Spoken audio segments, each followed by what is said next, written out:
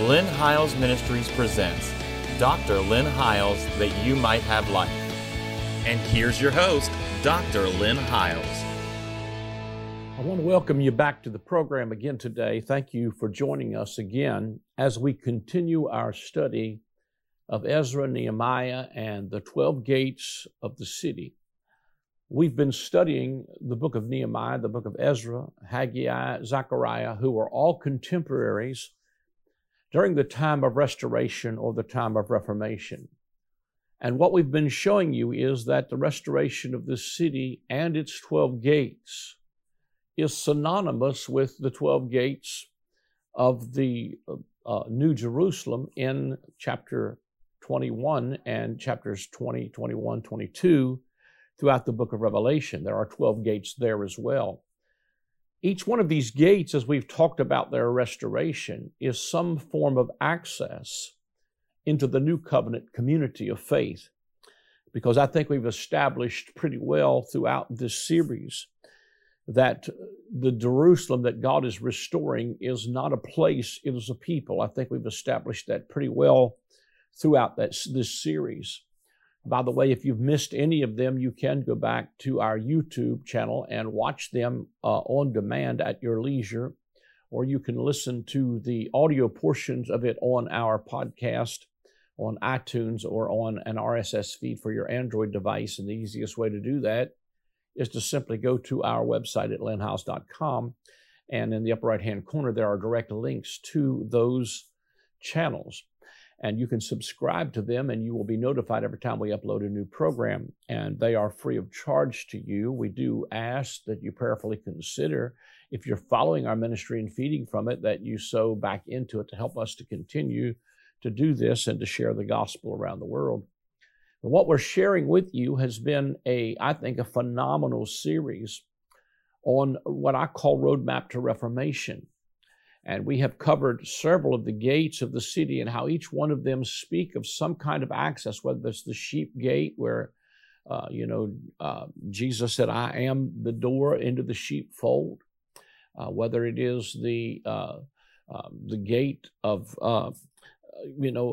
several of the gates that we've already talked about. The horse gate we talked about last week, I believe it was, where Zechariah said, behold, your king comes to you, riding upon a colt and the foal of an ass. And we saw how all of those messianic prophecies were fulfilled in the first century.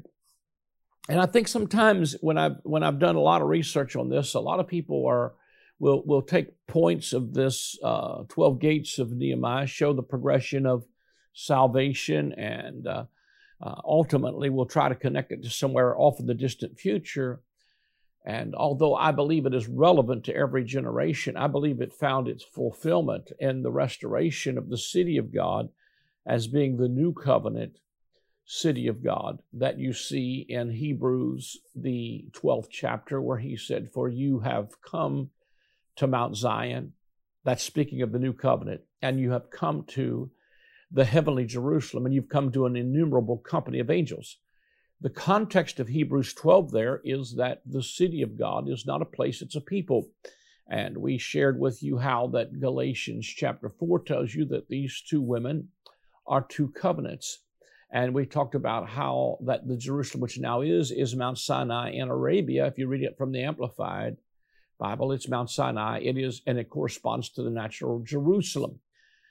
But the Messianic kingdom of Christ, which is our mother, the New Jerusalem, is the new covenant people of God that's born by, and according to the promise, according to supernatural birth and not by natural genealogy. And so we've showed you all those things. Revelation 3 says, to him that overcomes, I will write upon him the name of my God and the name of the city of my God, which is the New Jerusalem, which comes down from God out of heaven. So with the removal of Old Jerusalem in AD 70 was the birthing of the New Jerusalem in AD 70. And I believe that city of God was built upon the foundation of the apostles and prophets, Jesus Christ himself being chief cornerstone. However, the scripture declares in Revelation chapter 21, her gates will never be shut.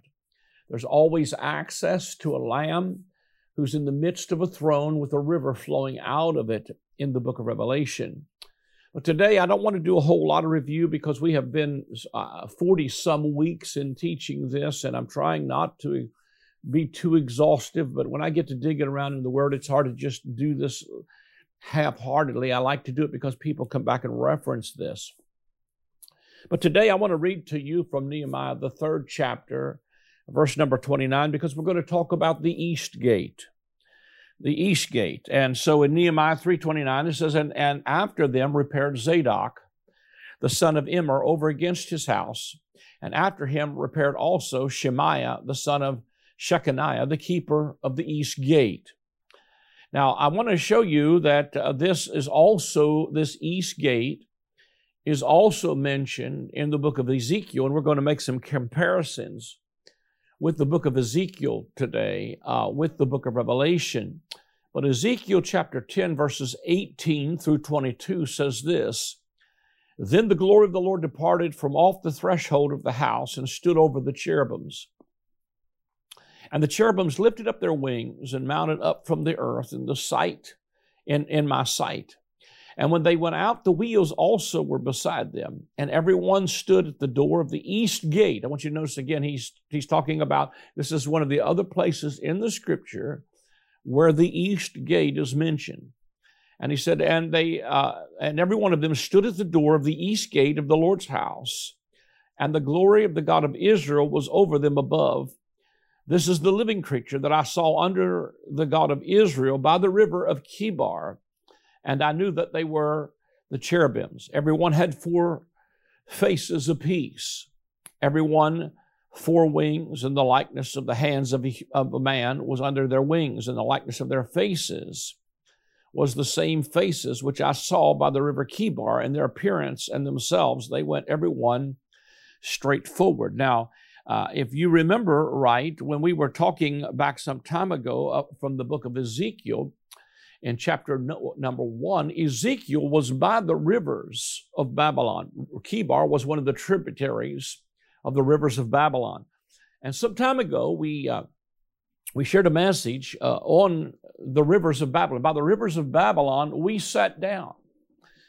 We wept when we remembered Zion. We hanged our harps on the willow trees. They of the captivity required of us a song, saying, sing us one of the songs of Zion. And we talked about the rivers of Babylon, and what river are you sitting beside of? If you are sitting beside the rivers of Babylon, see, when they were in Nehemiah and Ezra, they were carried away captive into Babylon as captives and slaves to Babylon. And God was calling them, and through the intermediate intervention of the Persian king, and Cyrus especially, of course, Artaxerxes and several of these, Darius the Mede and the Medo-Persians, they were in captivity throughout these reigns of these kings, but especially Cyrus gave the decree and began to release Ezra and Nehemiah to go and to restore the temple and the city.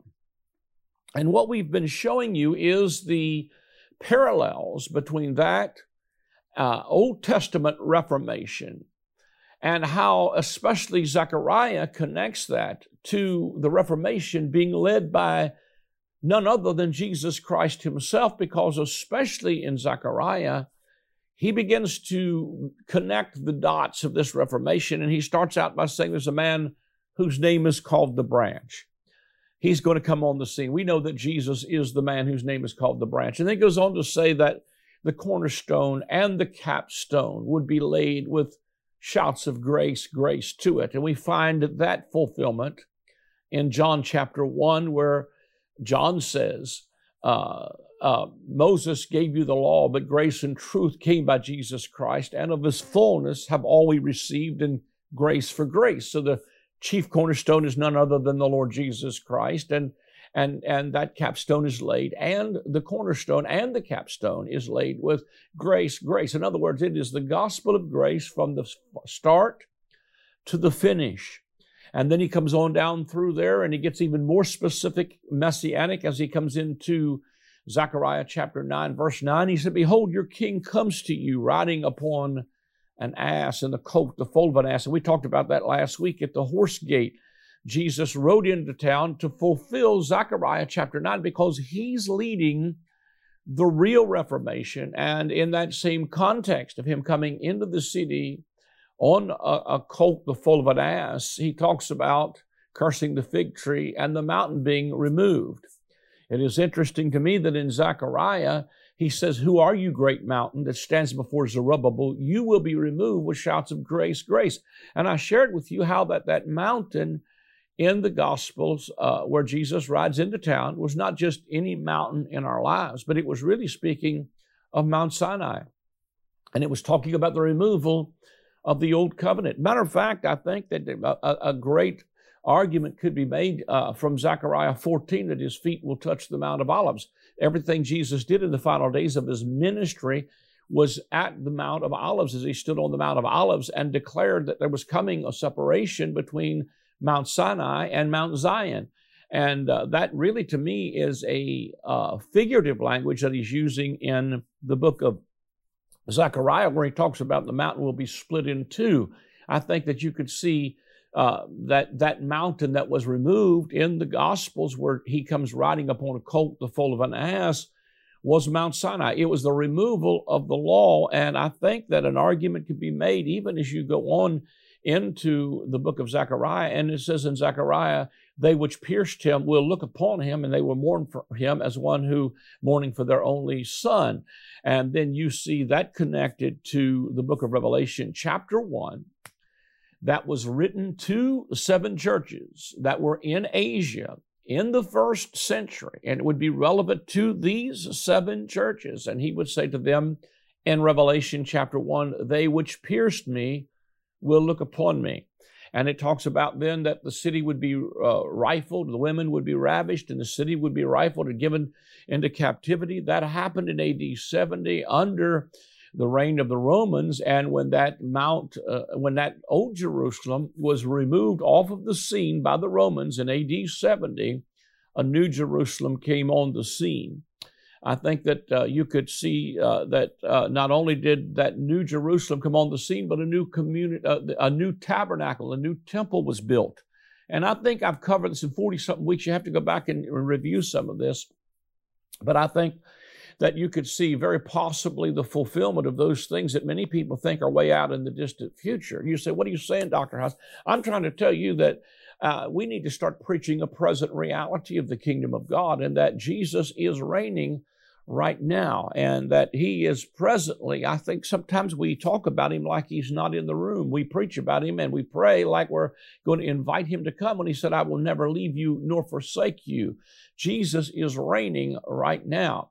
And I believe as we go on and picture these gates, of course, there is some discrepancy in what all happened in some of these gates, but nevertheless, they seem to overlap somewhat. Some seem to think that this east gate that we're talking about is a gate that Jesus would come through later in his return. But the truth of it is Jesus already entered in through these gates and is now standing saying, "I'm asking you to enter in to these gates, which are now wide open, and the Spirit and the bride are now saying, 'Come.'" In other words, I believe we're in a time, even as this season, what we're showing you is that while that was birthed in the first century, there is an ongoing reality of the city of God being the capital city where the King himself lives and resides. We're a city, the Church of Jesus Christ is a city set on a hill that cannot be hid. In every generation, we are the temple of the living God. We are what makes the omnipresent God have a local address. Paul the Apostle said, "What do you not know? Your body is the temple of the Holy Spirit." Now, let me continue to show you as we compared these things. I showed you just a moment ago where he talked about this 4-faced living creature was at the east gate of the temple. Now, I want to show you some striking resemblances here in the book of Ezekiel, chapter number 1. It says, "The likeness of the 4," this is verses 10 and 11. It says, "As for the likeness of their faces, they 4 had the face of a man and the face of a lion on the right side. They 4 had the face of an ox on the left side. They 4 also had the face of an eagle. Thus were their faces, and their wings were stretched upward. 2 wings, every one, were joined one to another, and 2 covered their bodies.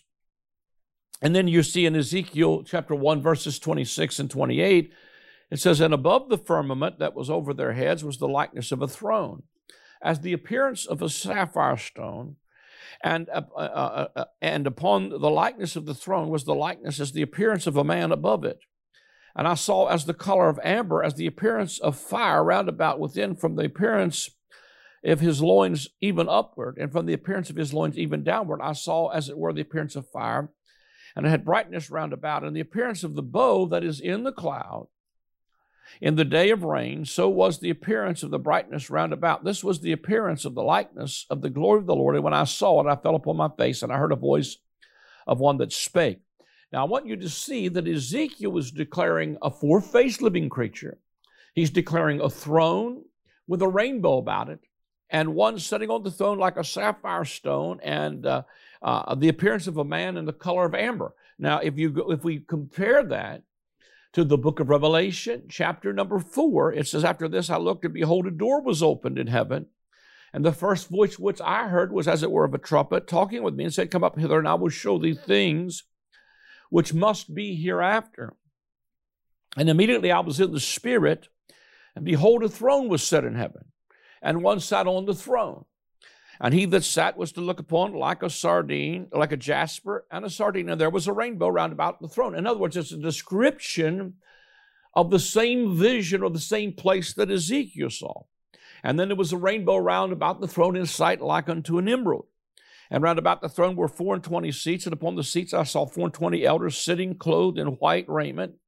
And they had on their heads crowns of gold, and out of the throne proceeded lightnings and thunderings and voices. And there were 7 lamps of fire burning before the throne, which are the 7 spirits of God. And before the throne there was a sea of glass like unto crystal, and in the midst of the throne and round about the throne were 4 beasts full of eyes before and behind. And the first beast was like a lion, the second beast like a calf, the third beast had the face of a man, and the fourth was like a flying eagle. Now, let me just tell you that if this is, to me, a powerful, striking resemblance of what you see in the book of Ezekiel. What it's showing you is the entrance into the throne room. Here's the thing that I think is so powerful. I know these are deep concepts for many of you if you haven't been following my teaching. But this door that was opened into this throne room is really a powerful picture of the transition of the church as they begin to move into the new covenant reality and into the kingdom of God. Now, that's not something that's out in the future somewhere. As a matter of fact, the third chapter of Revelation, the church at Laodicea, he says to them, I want you to either be hot or cold.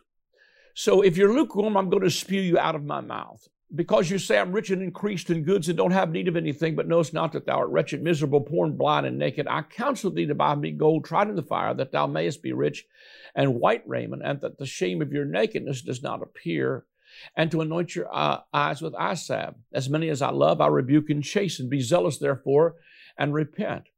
To him that overcomes, I will grant him, I will come into him, and he said, behold, I stand at the door and knock.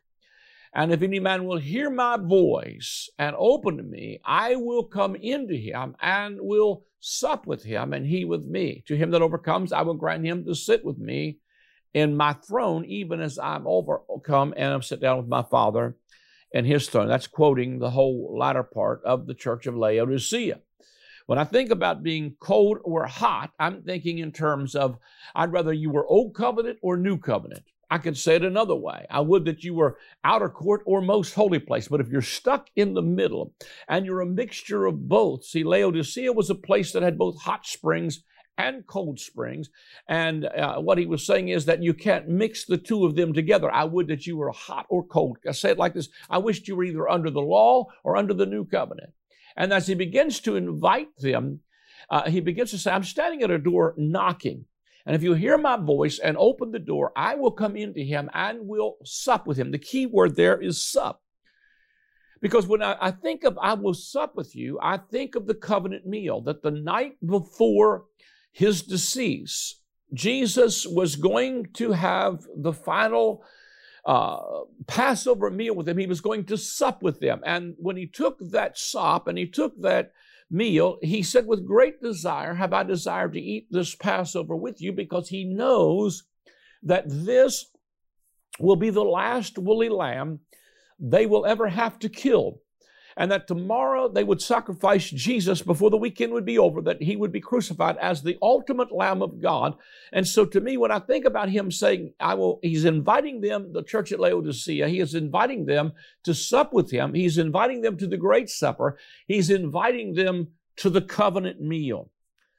He's inviting them to the communion table, because what that table speaks of is the inauguration of the new covenant. When he said, I will come into him and will sup with him the night before, again, his decease, he took the cup. He said, this is my blood of the new covenant, and drink it as often as you come together. This is my body, which is broken for you. It was the inauguration of the new covenant, and the entrance out, if you will, the exit out of the old covenant and the entrance into the kingdom. I think it's incredible that all through the scriptures, there is an Exodus motif. The paradigm is all through the scripture of an Exodus, especially the New Testament. And I probably should not go back and review this, but I'm going to anyway. But even on the Mount of Transfiguration, when Moses and Elijah spoke to Jesus, they spoke to him, Moses spoke to Jesus concerning his decease. The word decease there is the Greek word exodus. So what he's doing is Moses is saying, I brought them out of a physical bondage, but Jesus is the leader of the true exodus, and he's going to bring them out of a spiritual bondage. And I showed you before how that in Revelation, the 11th chapter, it said, concerning the two witnesses that I think speak of Moses and Elijah, the old covenant. He said, their bodies shall lie in the street of the great city, which is spiritually called Sodom and Egypt, where also our Lord was crucified. Our Lord was not crucified in Sodom or Egypt. Our Lord was crucified in Jerusalem. But the Holy Spirit is taking his finger and he's saying that the Jerusalem that you think is the Jerusalem is actually Egypt. It's the centerpiece of Judaism. It's Old Covenant Jerusalem. Old Covenant Jerusalem, according to Galatians 4, is Mount Sinai in Arabia and is in bondage with her children to this day. The natural genealogy. Go read it again. I've read it so many times in teaching this. But this Exodus is out of a religious bondage. It's out of the Old Covenant and into the New Covenant. And when he invites them to this covenant meal, he's saying to them, if you will open the door, I'll come in and will eat the covenant meal with you. I don't think it's an accident that just like you see the children of Israel delivered at Passover from the bondage of Egypt in the Old Testament, the night that Jesus gave them the communion meal was the Passover meal. It was symbolizing another Exodus is at hand. It is not an accident that exactly 50 days later, in the book of Exodus, that they're at the foot of Mount Sinai and they come to where God gives them the law 50 days after the Passover. In the New Testament, 50 days after Jesus, the true Passover is sacrificed. It's the Feast of Pentecost. We just celebrated a few weeks ago the Feast of Pentecost. And it was because that was the beginning and the birthing of the church. It was the gathering of the church out of the wilderness, and as they begin their wilderness journey into the promised land, there was another Exodus. It's not an accident that when Jesus was feeding the multitudes, that in John chapter 5, they had just left the Feast of Passover. They just crossed a sea, the Sea of Tiberias. They're in a wilderness, and the multitude needs to be fed. And Jesus said to them, you feed them. For he himself knew what he would do, because this is not the first time that he ever left a Passover, crossed a sea, and fed a multitude in the wilderness. John 5, the picture of Jesus feeding the 5,000, is a repeat picture of the Exodus under Moses. And it was in that setting that they said, what sign do you show us that you are in fact the Messiah? And Jesus said to them in John chapter 5, right after crossing the sea, right after the Passover, right after feeding the 5,000, a multitude in the wilderness, he said, This he quotes him. He said, your fathers ate manna in the wilderness and they're dead. But I am the true bread that came down from heaven. And so the sign that he gave them was the fact that you thought that was the bread. In my new book, The Great I Am, I have a whole chapter dedicated to that. He's saying to them, you thought that was the bread. That's not the bread. I'm the true bread. And so he's leading them in another Exodus. So the reality of it is he's eating the covenant meal in Revelation chapter 4 to inaugurate, because when you come out of Egypt, then what replaces that is the kingdom of God. In other words, the kingdom of God is not meat and drink, but it's righteousness, peace, and joy. It's located in the Holy Ghost. And on the day of Pentecost, God gave them the Holy Ghost and inaugurated the kingdom. And so you see the continuation of this as you see them leaving, not leaving, but in Revelation, the 3rd chapter, he said, I stand at the door and knock. If any man hear my voice, open to me, I will come into him and will sup with him, he with me. To him that overcomes, I'll grant him to sit with me in my throne, even as I'm overcome and sit down with my Father. So there's 2 key words there, door and throne. And then chapter 4 opens and says, after this, I saw a door open.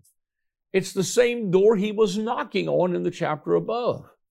And the same throne he was inviting you to sit on is in chapter 4. And then he starts to describe this one seated on the throne, which is an exact replica of what we just read in Ezekiel, with a 4-faced living creature seated with him in the throne at the eastern gate. So he's inviting them into another dimension.